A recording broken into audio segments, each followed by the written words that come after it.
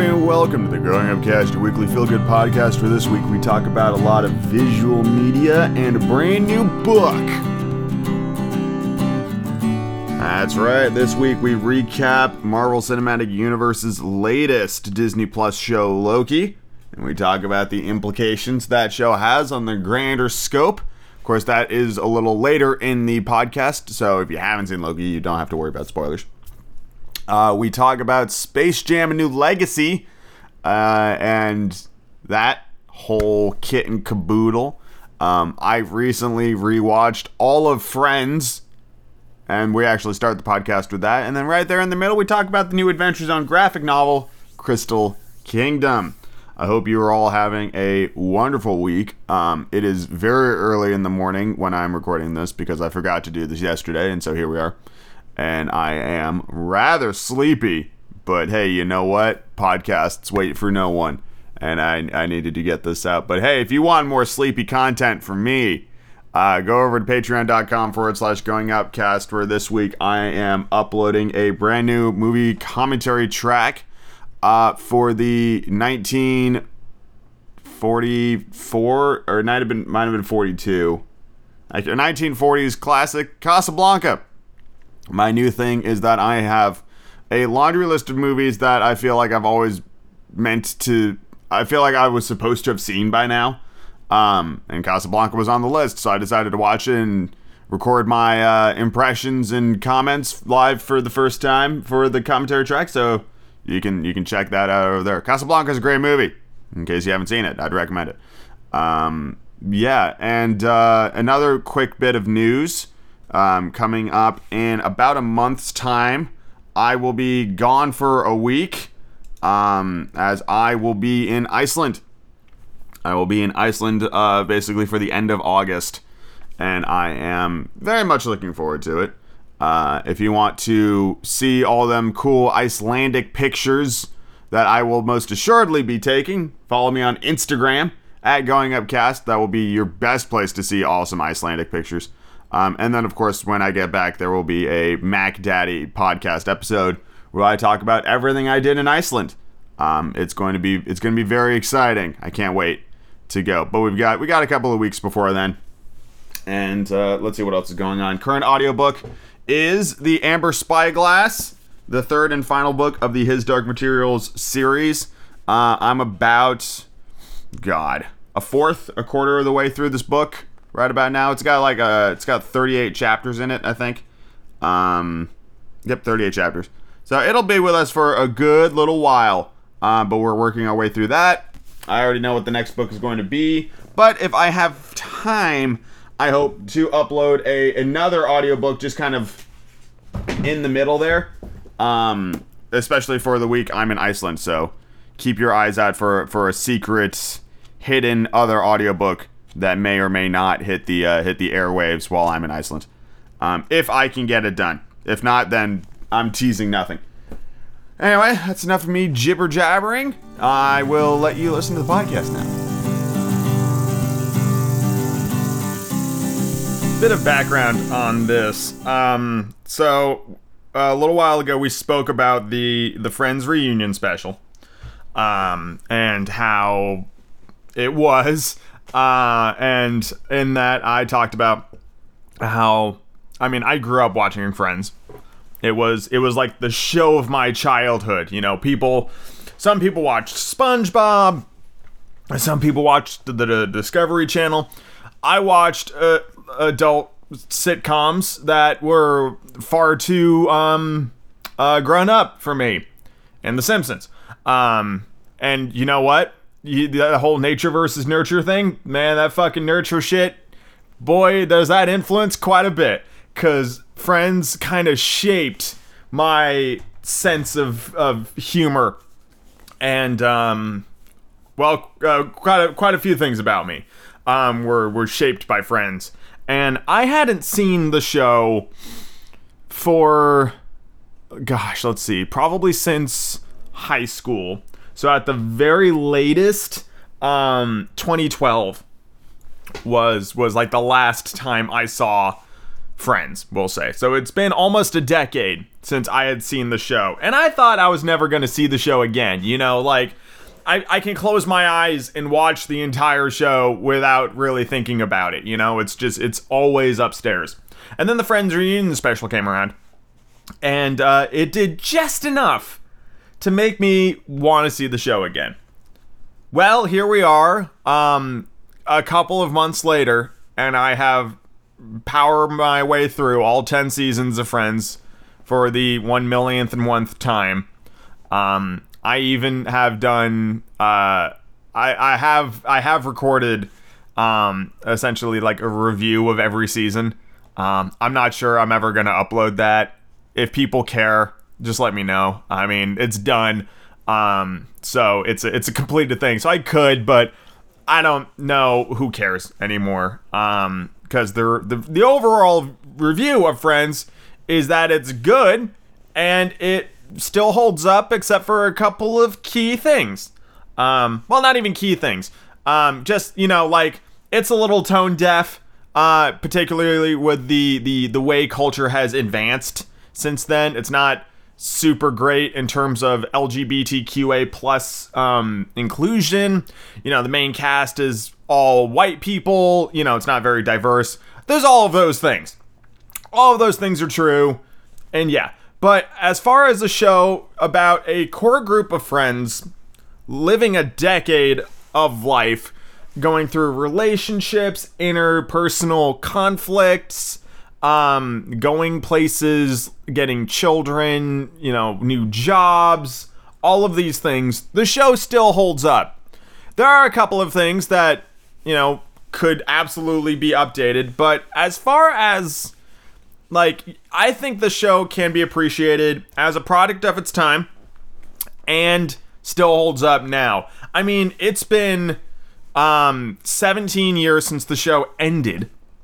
You know, it started airing the year I was born, 1994. I think I beat Friends by a couple of months. I'm not kidding when I say I grew up watching this stuff. My parents would put me and my brother to bed during Friends. Like, it was, I mean, yeah, that's what it was like. So, and the reason I know this is because when I got older and we had them all on DVD and we were watching them, my parents were seeing new scenes that they had never seen before because they were actively putting us to bed when that scene was on TV, so they missed it, which I thought was great. And quick side note, the DVD versions of Friends are actually extended cuts. I think a lot of people know that.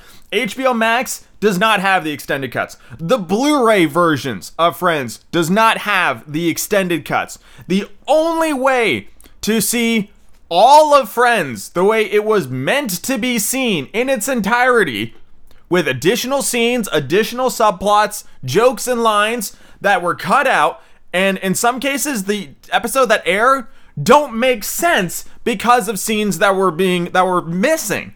The only reason I know this is because I grew up on the DVDs and, you know, I know what was missing. So if you want to see Friends the way it's supposed to be seen, you have to get your hands on the DVDs. It is the only way. They don't exist anywhere else. I've looked, I've checked. It's only on the DVDs for some baffling reason. So, yeah. And I would do it sooner rather than later because the way the whole streaming world is going, if you want these things on DVDs, you gotta get them now. Fortunately, we still have all 10 seasons on DVD, like, I think at my dad's house. So if I wanted them, I could go get them. But I just rewatched it, and since I know what is missing, I don't need to see it, man. On DVD. At least not anytime soon. I watched the finale seconds before recording this segment, and it made me cry. I mean, you can't spend that much time with any character and not have, like, an emotional reaction when those characters say goodbye. It doesn't matter that I've seen them say goodbye before, or that I could, if I wanted to, whip right around and start season 1 again. It still hits me in the gut every single time. So, yeah, I love Friends. It's one of my all-time favorite shows, and I don't think there will come a day where I see it and I'm like, I don't ever need to see that again. I could watch it right now again if I had to.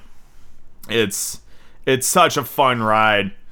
And while I could nitpick, and I did in my review, I nitpicked the hell out of this, talking about each little storyline in each season and how Ross and Rachel are a terrible couple, and the actual best couple from the show is Monica and Chandler. How Joey's like best storyline is towards the end of the show, especially in season 9 when he has like these feelings for Rachel, and it really lets Joey like stretch as a character. The inclusion of Paul Rudd as Phoebe's husband in the end, like it's just a really, really nice show. God damn it. I cried twice watching this show. I cried in the finale, and I cried when Monica proposed to Chandler at the end of season 6. Those are the two moments that almost always get me. Like Mufasa dying. I can't watch those scenes without crying. Yeah. I don't really have much else to say about it. It's just it's a nice show. It makes you feel things. The characters are all fairly lovable. Don't get me wrong, they definitely have their ups and downs and growing pains. I mean, Ross goes from like being a sad sack to an idiot with a monkey to being an idiot who marries anything that moves to hardly being like a character.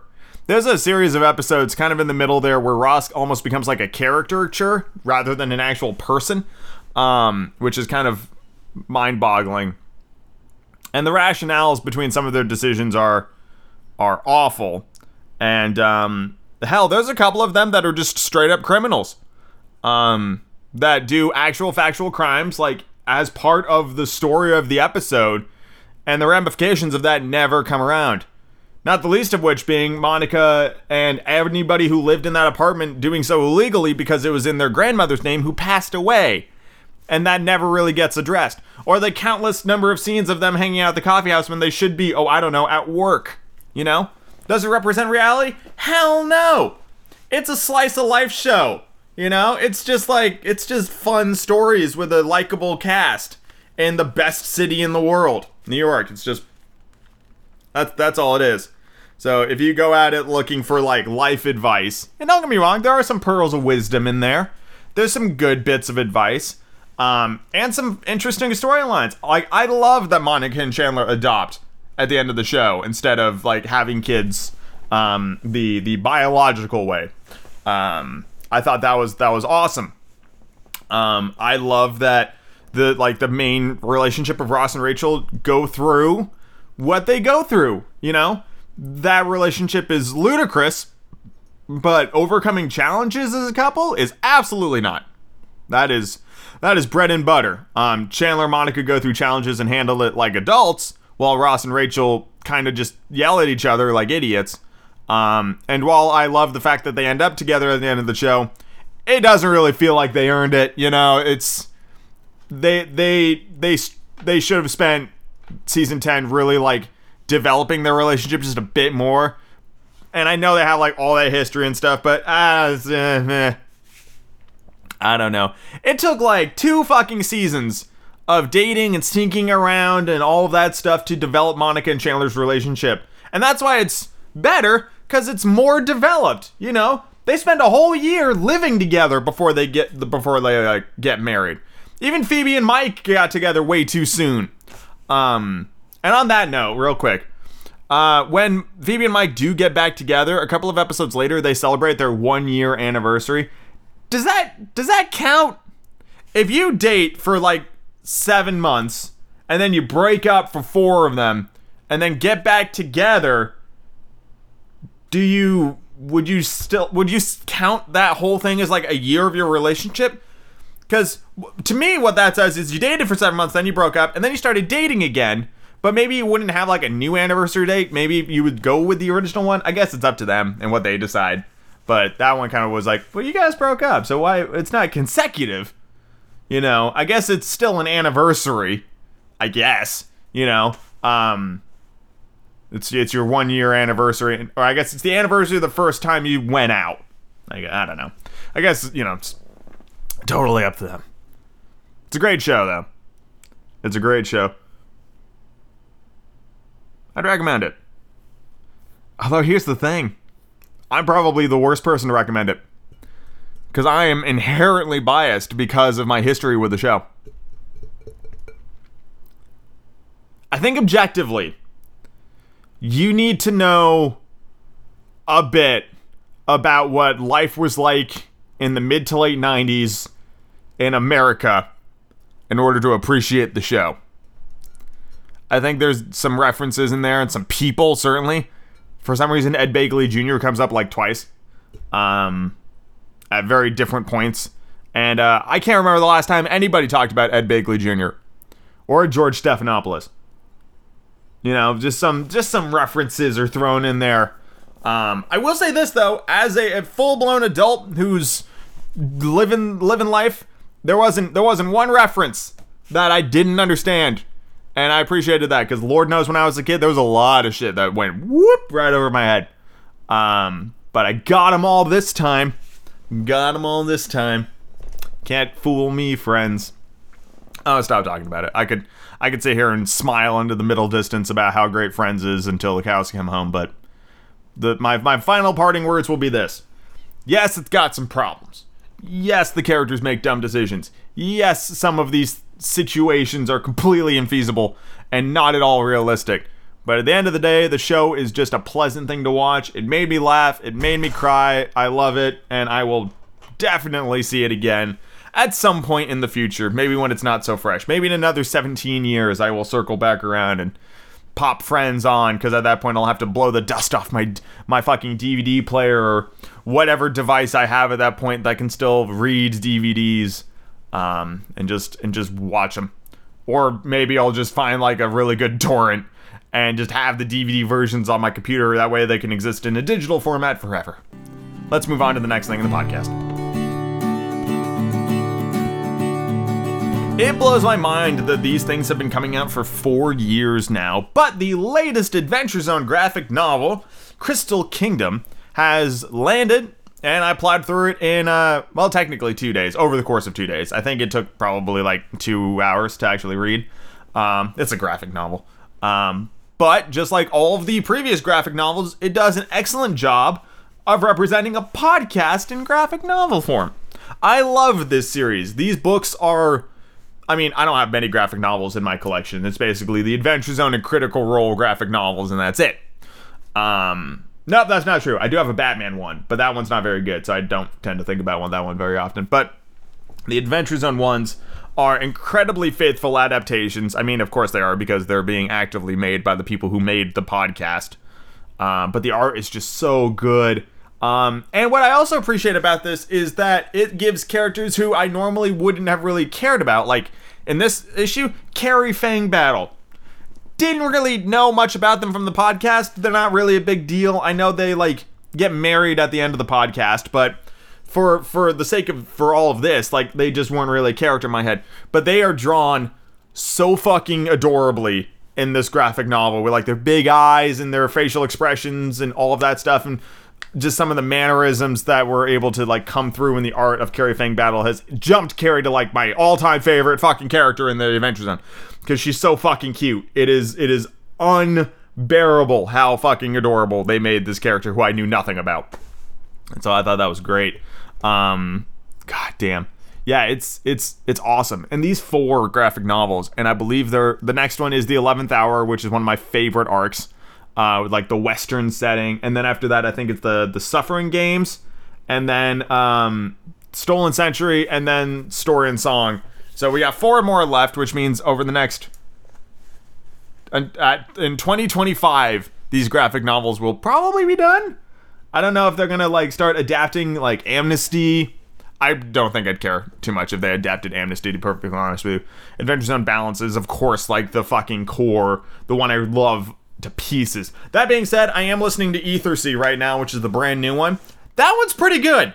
I've listened to all the prologue episodes, and they're setting this up as this kind of sci-fi underwater world, using the 5E framework of Dungeons and Dragons, and I'm like, that's exciting.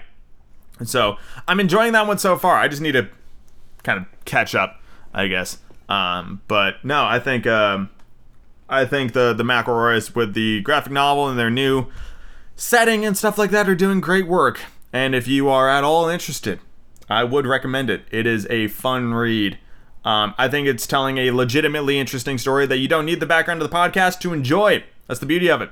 And as I've mentioned before when talking about these graphic novels, they are graphic novels that have the benefit of being written after the entire story is already known, which means little Easter eggs and hints. It is a cohesive, coherent, complete story. It's not telling part of it. It is telling all of it. The ending will come around and it will make perfect sense because of how it's being structured and how it's flowing. And I think that's awesome. The podcast, not so much. Podcast definitely, like, canon changes through stories, especially early on as Griffin's, like, figuring it out. But the beauty of the podcast and enjoying that story live is watching it all coalesce into this amazing climactic ending. And we're getting that with the graphic novel. It is absolutely building towards something amazing, and I can't wait to get there. So, yeah, pick it up if you are in stores. And again, I'm not sponsored by anything. These are just my personal recommendations. I absolutely love it. Next thing, the podcast.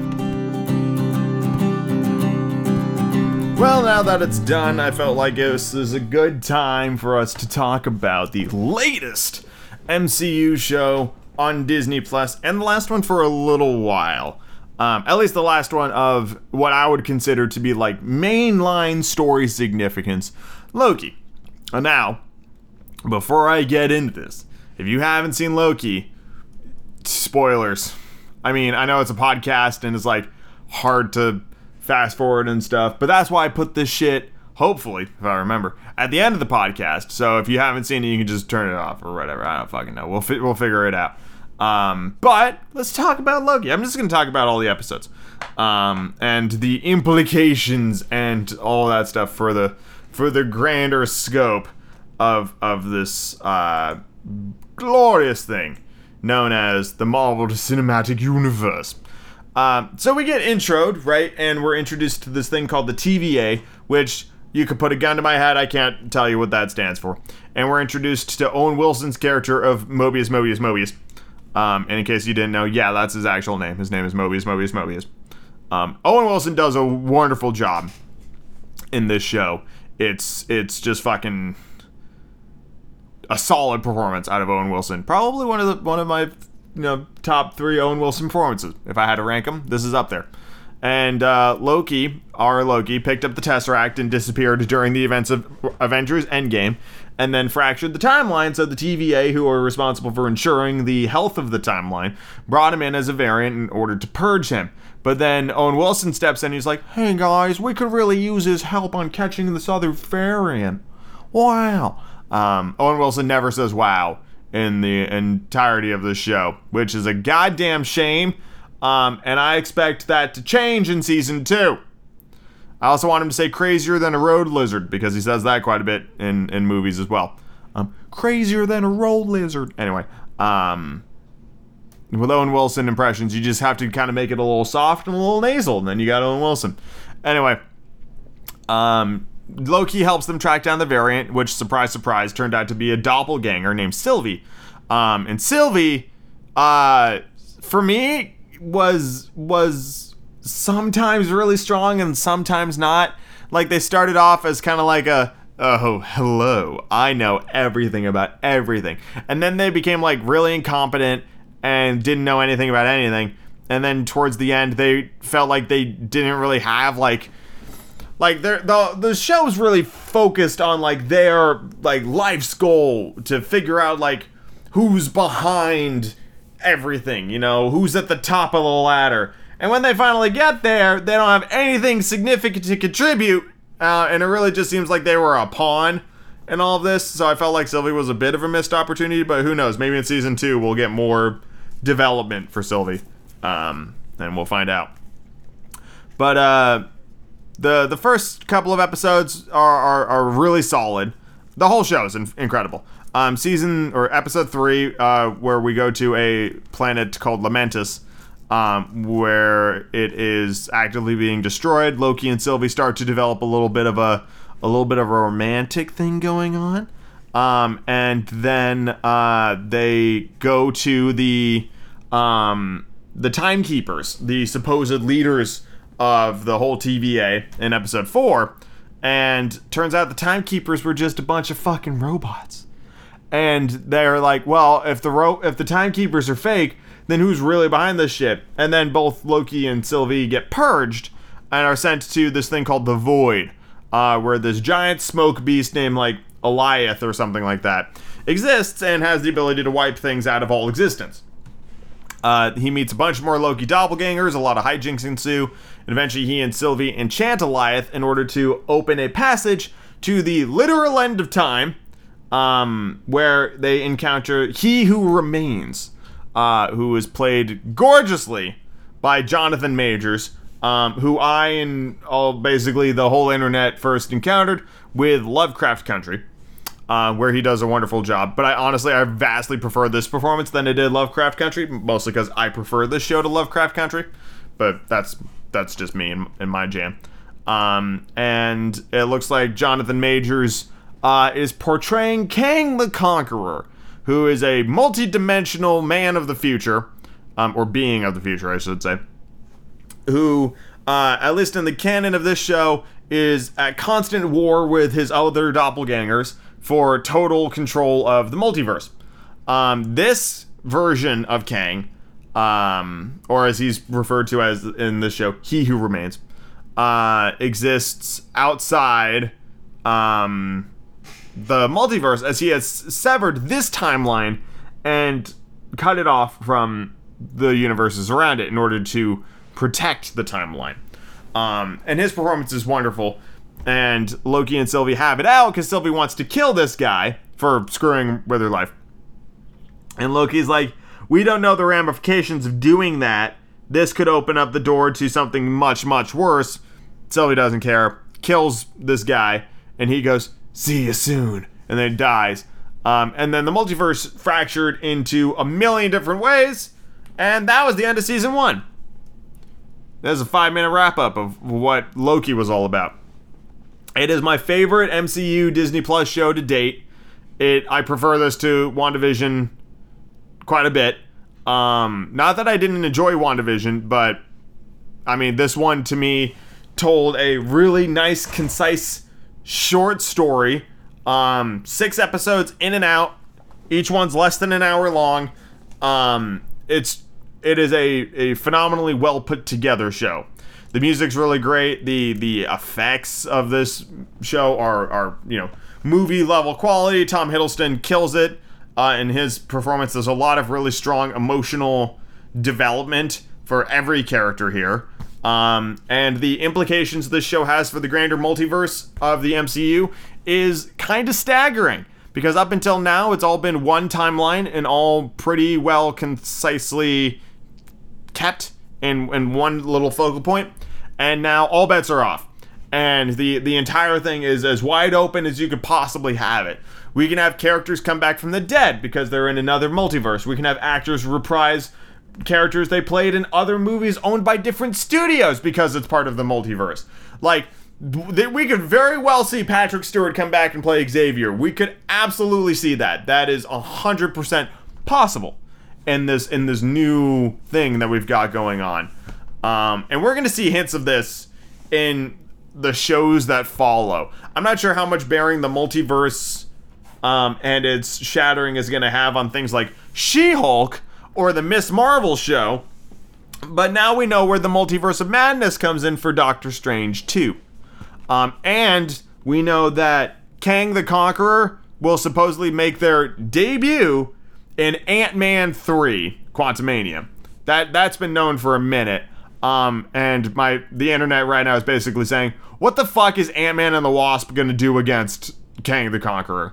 I'm guessing that version of Kang, the one that's introduced in Ant-Man and the Wasp, is going to be the Kang that poses like the threat to certain levels of the MCU. Because what we have going on right now is we have a lot of areas, we have tiers of the MCU essentially. And the way it breaks down is you have Street MCU, where you get smaller characters like She-Hulk and Miss Marvel, just kind of doing the do, being your friendly neighborhood protectors, right? They need a threat. And then you've got like the Mac Daddy Avengers, and they need a threat. So we're talking about your Falcon and your Winter Soldiers, like the kind of the bigger name ones, Captain America and all that crap. Then you've got your cosmic MCU, where we've got like Guardians of the Galaxy. And we know already that the villain for Guardians is Adam Warlock, because they were introduced at the end of Guardians 2, and it seems like everybody forgot about that.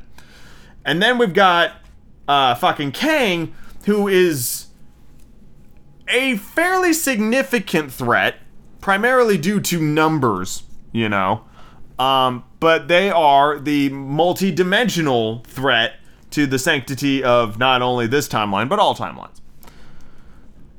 Whether or not, we knew going into Phase 4, which to me says, I'm pretty sure Kang is going to be the equivalent to like Loki in Phase 1, where they were present in like at least one movie before they were like the big bad for Phase 1. I imagine Kang won't be with us for very long as a villain, but they will be a significant challenge to a handful of the MCU members. My money currently says that we're going to deal with Kang for a while. We already know about Madam Hydra, since she has now appeared in 2 MCU things. She was in Black Widow, and she was also in Falcon and the Winter Soldier. And they're going to be a problem for like your Miss Marvels and your She-Hulks and your Street Marvel. Then you got Adam Warlock for the Cosmic, and now we have Kang the Conqueror coming in, and it's really cool the direction that the MCU is going. And we know at the end of Phase 4 or the beginning of Phase 5, depending on where they draw the line, we'll get the Fantastic Four movie that will set up Galactus and Dr. Doom. And the pair of them will pose a very significant threat to the MCU and probably set up things like the New Avengers and Secret Wars and all that crap. We'll be heading towards. But I thought Loki was phenomenal. Solid 9 out of 10. There are a couple of character choices that keep it from being a perfect score, primarily looking at Sylvie. I personally love the romantic story between Loki and Sylvie, regardless of the fact that it's a version of yourself. I think that's fine. Is it incest or masturbation? You make the choice. Although I would be lying if I said like a female version of myself showed up one day and I wouldn't be like, damn, you know what? You and I have a lot in common. Maybe you want to read an audiobook together, But no, Loki was awesome. And if you haven't seen it, well, I just spoiled it for you in like 12 minutes. But I would still very much recommend seeing it, especially now that the whole thing's out. And this is the last MCU show of story significance for a while. The next show is an animated list of basically what if questions. Like what if Peggy Carter got the super soldier serum instead of Steve Rogers? It's that. I don't see how that has any bearing on the MCU besides like introducing potential alternate timelines that they could then bring up later on in the actual movies. And actually, Marvel does a lot of things right. Bringing in the What If show after Loki so people can start thinking about like different variations of these characters is brilliant. Because that's exactly what If is going to do. It's going to present different storylines and different characters and different ways of portraying these characters to get all of our collective gears turning about this new multiverse we find ourselves in and being like, hey, what if Captain America was like that? Or hey, what if, Black Panther or Killmonger saved Tony in Iron Man 1? What would that even look like? And now we're going to get it. And because it's an infinite multiverse, all of these universes all of these universes exist. Every universe presented in What If is technically canon because of the infinite multiverse we've just opened up. That's how that works. So, yeah, whether they're of story significance is completely up to Marvel at this point. but they are technically canon. So, even if they are just a bunch of hypotheticals, Uatu the Watcher is the one who's posing these questions, and he is also canon. And fun fact, Kang the Conqueror and Uatu the Watcher are the first two MCU characters to show up in the MCU after the reacquisition of those intellectual properties from 20th Century Fox. In case anybody was wondering, because Lord knows I was doing that sort of thinking. Yeah. No, Loki's great. You guys got to watch it if you haven't seen it. It's so fucking good. Let's move on to the next thing in the podcast.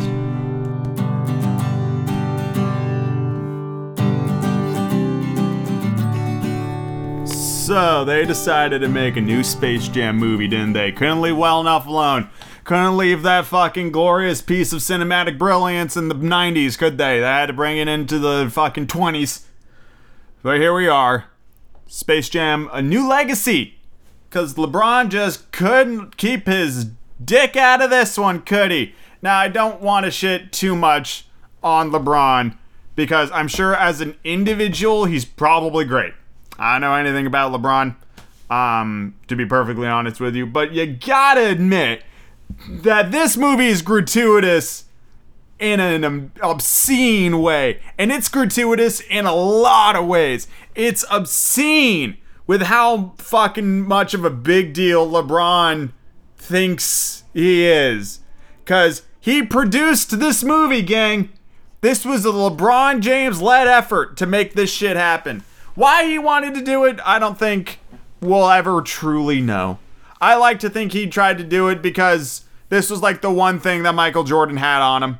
Was that Michael Jordan starred in the, as of right now, highest grossing basketball movie of all time, which was the original Space Jam. I don't know how this movie's gonna do in comparison. I think by the default of it being on HBO Max, it's probably gonna do okay. I don't know how these movies make money. But that's how I watched it. I watched it on HBO Max. And they made this movie. In terms of like trying to get this movie to be made, they even had like brief periods where they were gonna spin off and have it be like Tony Hawk and the Looney Tunes, you know, and it'd be like a skater movie. And that, as a franchise, has some legs. I think that's great. One thing I will say, just kind of for this, I appreciated the inclusion of some of the WNBA's biggest stars in this movie. I thought that was really fucking smart, and why wasn't that in the original? But, I mean, the original was much more, like, narrowly focused than whatever the fuck this is. This 2-hour ad for HBO Max and Warner Brothers properties. It amazes me that it was so shameless. It truly is like Ready Player One with basketball. Every Warner Brothers property, from the old school classics of Casablanca to the new school shit of Harry Potter, the DC Universe, Iron Giant, King Kong, the Jetsons, the Flintstones, everything on Boomerang, and then of course the Looney Tunes, were in attendance for this film. This weird digital, not basketball showdown between LeBron and his kid, Dominic. I'm pretty sure it was his legitimate family in this, just like Michael Jordan in the original Space Jam. That was his actual family. And you could make fun of the acting, but why bother? It's like kicking a puppy. It's not hard. That being said, they do okay. You know, it's not the worst acting I've ever seen out of LeBron or his family. I thought they did fine, you know? They did as good a job as the original family in the first film, you know? Is it gonna win awards? Hell no! Is it acceptable for this movie? Hell yes! It's fine. I mean, nobody's going into Space Jam: A New Legacy expecting this to be like a fucking cinematic classic. If you think this movie's good, you're not going to be happy when you leave it 2 hours later. That being said, it is not the worst movie I've ever seen, not by a long shot. In fact, it actually hit a couple of emotional notes that I appreciated. It's basically the exact same plot of the first film, so it's not breaking any new ground there. But it's fine. I mean, they learned the same lessons, but let's talk about it as like a movie, and then we can kind of narrow in on some of these tropes. So it starts off with Michael. Original Space Jam's bleeding in. It starts off as LeBron being a kid playing a Looney Tunes Game Boy game, which no one was doing that. And his coach was like, you got to keep your head in the game. You have the makings of greatness in you, and if you get distracted by video games, you're never going to be a great basketball star. And then, of course, he became LeBron. And, started with the Cavs, went to the Heat, went back to the Cavs, and then joined the Lakers. And it actually was surprising to me how much emphasis was actually put on LeBron's basketball career. Like, when it was Jordan, we got, like, hints of, him being in the Bulls and, like, the flashbacks, and at the end of the movie when he comes back to basketball and a little bit of his baseball. But nobody's sitting there being like, well, it's Michael Jordan, winner of oh so many championship awards. Nobody said that. You know why? You know why nobody said that in the original Space Jam movie? Because it didn't need to be said. It was Michael fucking Jordan, the greatest to play the game. You don't need to sit there and list out his fucking accomplishments. Michael knew how big a deal he was. LeBron, who produced this movie, apparently thought it was necessary for him to just fucking lay it out. You guys want, like, the number of times he's called King James in this film is kind of absurd. This movie truly is all about sucking LeBron's dick. It's absurdly gratuitous. And I don't get it. LeBron is an excellent basketball player from what I know. His name's going to go down in the echelons of history as one of the greatest to play the game. That's already, that's committed, Just like Kobe, Just like Shaq. These people will endure the test of time when it comes to great basketball stars. We understand you're good, LeBron. You didn't need to do this. But did it, they did. And then there is the bad guy is an algorithm made by Warner Brothers, who has the, stop me if you've heard this one before, great, clever name of Algorithm. I'm not making this up. Played by Don Cheadle. And this is kind of fun in that I don't think I've ever seen Don Cheadle in a villain role before. I've only basically ever seen Don Cheadle in the Marvel Cinematic Universe in Hotel Rwanda. Where he was a fucking hero. So, yeah, seeing him in a villain role was fun. They do a pretty good job. It's a little cheesy, it's a little over the top, but it fits the fucking movie, so who cares? Anyway, LeBron's kid Dominic wants to make video games, and he built his own game called Dom Ball, because kid's brilliant when it comes to naming things. And it's like basketball, but with like power-ups and shit. Stop me if you've heard that one before, NBA Street. And LeBron's not good at it because it's not basketball and he's all about the fundamentals, which is fine, If you can't, that actually kind of fits with my own philosophy of like life in general. If you can't get the fucking basics right, then I don't care how fancy you can get, but, you gotta have solid fundamentals. Not just in basketball, but in like fucking anything, If I go to an ice cream shop and they've got a bunch of weird ass flavors, but I order their vanilla and their vanilla tastes like shit, I don't give a fucking flying cock what their other flavors are, because you couldn't get the basics right. So who cares about the special shit? You gotta have a firm foundation before you do anything else, and LeBron and I agree on that. It's all about the fundamentals. You gotta get that foundation right. And of course, that's gonna come around and bite him in the ass later on, but for right now, he does that. And then he goes to a meeting at Warner Brothers with Sarah Silverman and, name escaping me, Steven Yeun, I think? Was that who that was?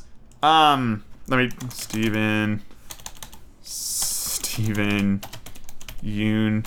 Yeah, that's who that was. The guy from Walking Dead. For some reason, the goddamn Warner Brother reps in this film. But, the algorithm presents this idea of LeBron partnering with Warner Brothers to make, like, Batman versus LeBron, and LeBron of Thrones, and LeBron in the Chamber of Secrets, all of which are objectively terrible ideas. There's no way around it. Like, no one's gonna see those movies. No one's gonna see those movies. And LeBron turns them down, and the algorithm's like, this is bullshit. And so he digitizes LeBron and his son into the, what do they call it? The Streamerverse, which is, again, a terrible name. And of course, Algorithm takes his kid away and is like, I'll give you your kid back if you beat me in a basketball tournament, because the movie has to happen.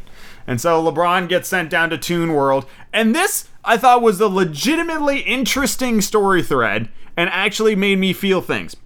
Bugs was the only Toon in Toon World. The algorithm showed up and gave the Toons a chance to explore the Streamerverse, and they all fucking bailed and left Bugs alone. Bugs was the only one who stayed put, and Bugs did not handle the solitude well. He made like fake versions of all the other Toons out of like pumpkins and shit. And we don't know how long ago the Toons left him, and there's a good chance that Bugs was alone for like a while. And you get hints of that, like as soon as LeBron showed up, Bugs dressed him up like fucking Elmer Fudd and reenacted the rabbit season, duck season thing. Like instantly. He didn't even hesitate. I felt so bad for Bugs. And then they go on this great little montage of collecting the Toons in order to play basketball. LeBron's being like, we gotta get Superman, we gotta get King Kong, we gotta get Iron Giant, and they don't get any of those guys, they just get, the Toons. I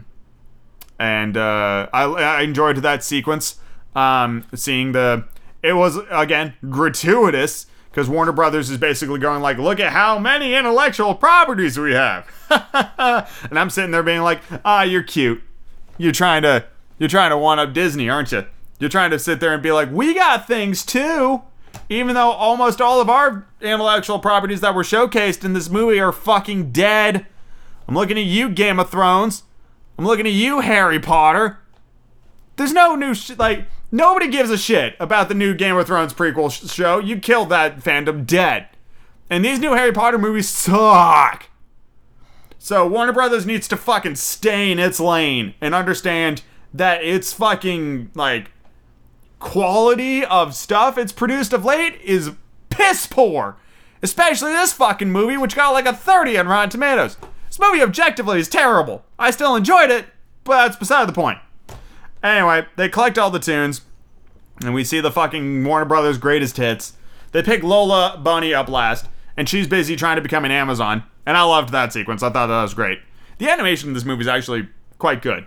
All the 2D animation of them going through like the different universes. The CGI is pretty good as well. Actually, like the vast majority of this movie takes place on a green screen. That's not difficult to see, but it looks pretty good.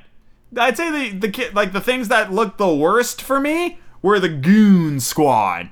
I thought they looked not the best. They're not terrible, but they're not the best. And it's not necessarily that they're animated poorly. It's just design-wise, I wasn't into it. But that could just be me and like my own thing. But whatever. They gather all the Toons, and LeBron's trying to teach them to play basketball his way with the fundamentals. And it doesn't work out, especially because they weren't playing basketball. And that's upsetting to me, because this isn't a basketball movie anymore. Space Jam was basketball. Sure, it was loony and toony and dumb, and the final score of that game was like 76-77, which, in terms of a professional basketball game, is pretty bad. It's pretty low scoring. But that was a basketball game. That was a basketball movie. There was a simplicity to it, and I enjoyed that. This isn't basketball. The game they played was not basketball. There was a ball and baskets, and that's where the similarities end. Because of all the dumb power-ups and the style bonuses, it wasn't basketball. You can't call it a basketball movie. It's not even a sports movie, because it's not a sport. It's a video game. If anything, it's a video game adaptation of a movie that just happens to have LeBron. So in my view, he didn't beat Michael Jordan, because Michael Jordan won a basketball game. Granted, with some chaos and some dumb shit, but the game they were playing was still raw basketball. This was not basketball. This had raw dumb shit built into the fabric of the game. But I mean, you can compare the original movie and this movie like scene for scene, especially like the final dunk and all that stuff. It's kind of insane. Anyway, Goon Squad are wiping the floor with the Toon Squad. Also, you couldn't come up with anything better than Goon Squad. The fucking Monstars was beautiful. It's a great name for the enemy team. The Monstars. Like, it's so good. Goon Squad kinda sucks. Especially because they're called the Toon Squad. So why would you call them the Goon Squad? Because that just says somebody in a boardroom one day was like, we gotta come up with a name for the evil basketball team. Well, good guys are called Toon Squad. Let's call these guys the Goon Squad. Give that man a raise. He killed it. It's probably exactly how it happened. How many people? This movie was written by 6 people. With a story by 4 of those people. But the screenplay took 6 people to write. 6 people wrote this movie. And all of its out-of-date internet references. Don't do that. Here's my advice for you. Don't write internet references into your movie. Because no matter what you do, they will be out of date by the time the movie comes out. No movie has a quick enough turnaround to still be relevant. It's never going to happen for you. That's not how this shit works. So, you messed it up. Also, I personally would have loved it if they got, like, Humphrey Bogart to play on, like, the Goon Squad. I was looking at you, kid. You know, just like, what the fuck are you doing here? Like, pulling in some, like, old school references from movies that, like, nobody remembers. That would have been great. I think that was Humphrey Bogart who said that line. Anyway, they were losing by halftime, and then LeBron's like, wait a minute. You guys are Toons, and I've been having you play like me. But you're not me. You're you. Play like yourselves. And then they do. And they're able to bring it back from a 1,000-point deficit. Technically, it's like a 1,002-point deficit. And wouldn't you know it, they come back and win the game. And everybody learns some life lessons about being yourself and how important family is. And then there's a little bit of a fake out where it looks like Bugs is going to die. But since he's a cartoon character, they can't be killed. There you go. That's also the logic of why the Looney Tunes make the best basketball team. Because every other universe that was presented in the Streamiverse, Game of Thrones, Harry Potter, DC, has rules. It has powerful people in there, but those powerful people still have rules. Superman can still be brought down by kryptonite, and Superman still has, like, physics and shit to worry about. Looney Tunes and cartoon characters of that ilk in general are the most powerful creations ever. They're basically gods because they can do anything and nothing can kill them. The Animaniacs are gods. That's what a toon is, you know? They're living, breathing gods. So yeah, you can't beat the Looney Tunes at anything because they will warp the fabric of reality without you even realizing what the fuck is happening constantly. So that's why the Looney Tunes win, you know? Bugs Bunny could beat anyone in a fight because the rules of the fight don't apply to Bugs Bunny. That's the thing with the cartoon characters. They can do literally anything. That's it. You know, that's full stop. Who win a fight, Bugs Bunny or no Bugs Bunny? Every time, every fucking time. Now, if it's fucking some dude against a bunny, the dude's probably gonna win, but only if he can catch the bunny. You know, but anyone against Bugs Bunny and Bugs Bunny will win. That's how it goes. And so the Looney Tunes and LeBron James win. And then LeBron James goes back to the real world and his kid goes to video game camp. And then Bugs shows up and it turns out he has invaded the real world. Don't even question it. And he's palling around with LeBron and they have a great time and then the movie's over. 2 hours later. I did enjoy this movie. I would be lying if I said I didn't. It's paced pretty okay. You know, it kind of plods along a little bit in the beginning, and it does take a minute before any Looney Tunes show up. But it's all right. Some of the jokes are a little dated, but more or less they're okay. Hans Zimmer does the score, so the music's pretty good. Even like the licensed music, I thought was pretty good as well. I was a little bummed that we didn't get, to the best of my knowledge, at least I didn't hear one. I didn't hear any of the original songs like covered. And I would have put hard money down on that happening. But then I think back and realized that like the number one song out of the original movie was I Believe I Can Fly by R. Kelly, and R. Kelly's a monster. So I can kind of see why that didn't happen. Although Pump Up the Jam was in this movie. That wasn't really, like, that was just a song that was popular back in the 90s. It wasn't a Space Jam song. It was just used in Space Jam. I believe it was used in Space Jam. Yeah, I mean, it's got Looney Tunes hijinks. It's got somewhat decent acting. Not like gonna blow your mind acting, but decent acting. It has more NBA players showing up. Kyrie Irving, Chris Paul, Kyle Kuzma, who's a Laker, showed up. There's a great little bit where they bring in Michael B. Jordan, because Sylvester thinks he's Michael Jordan.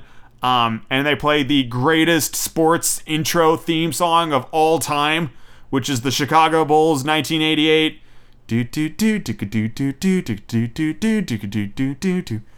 Which is actually an Alan Parsons Project song, which I didn't know about. But that fucking song gets me hyped every time I hear it. It's fucking incredible. So yeah, that was a fun moment.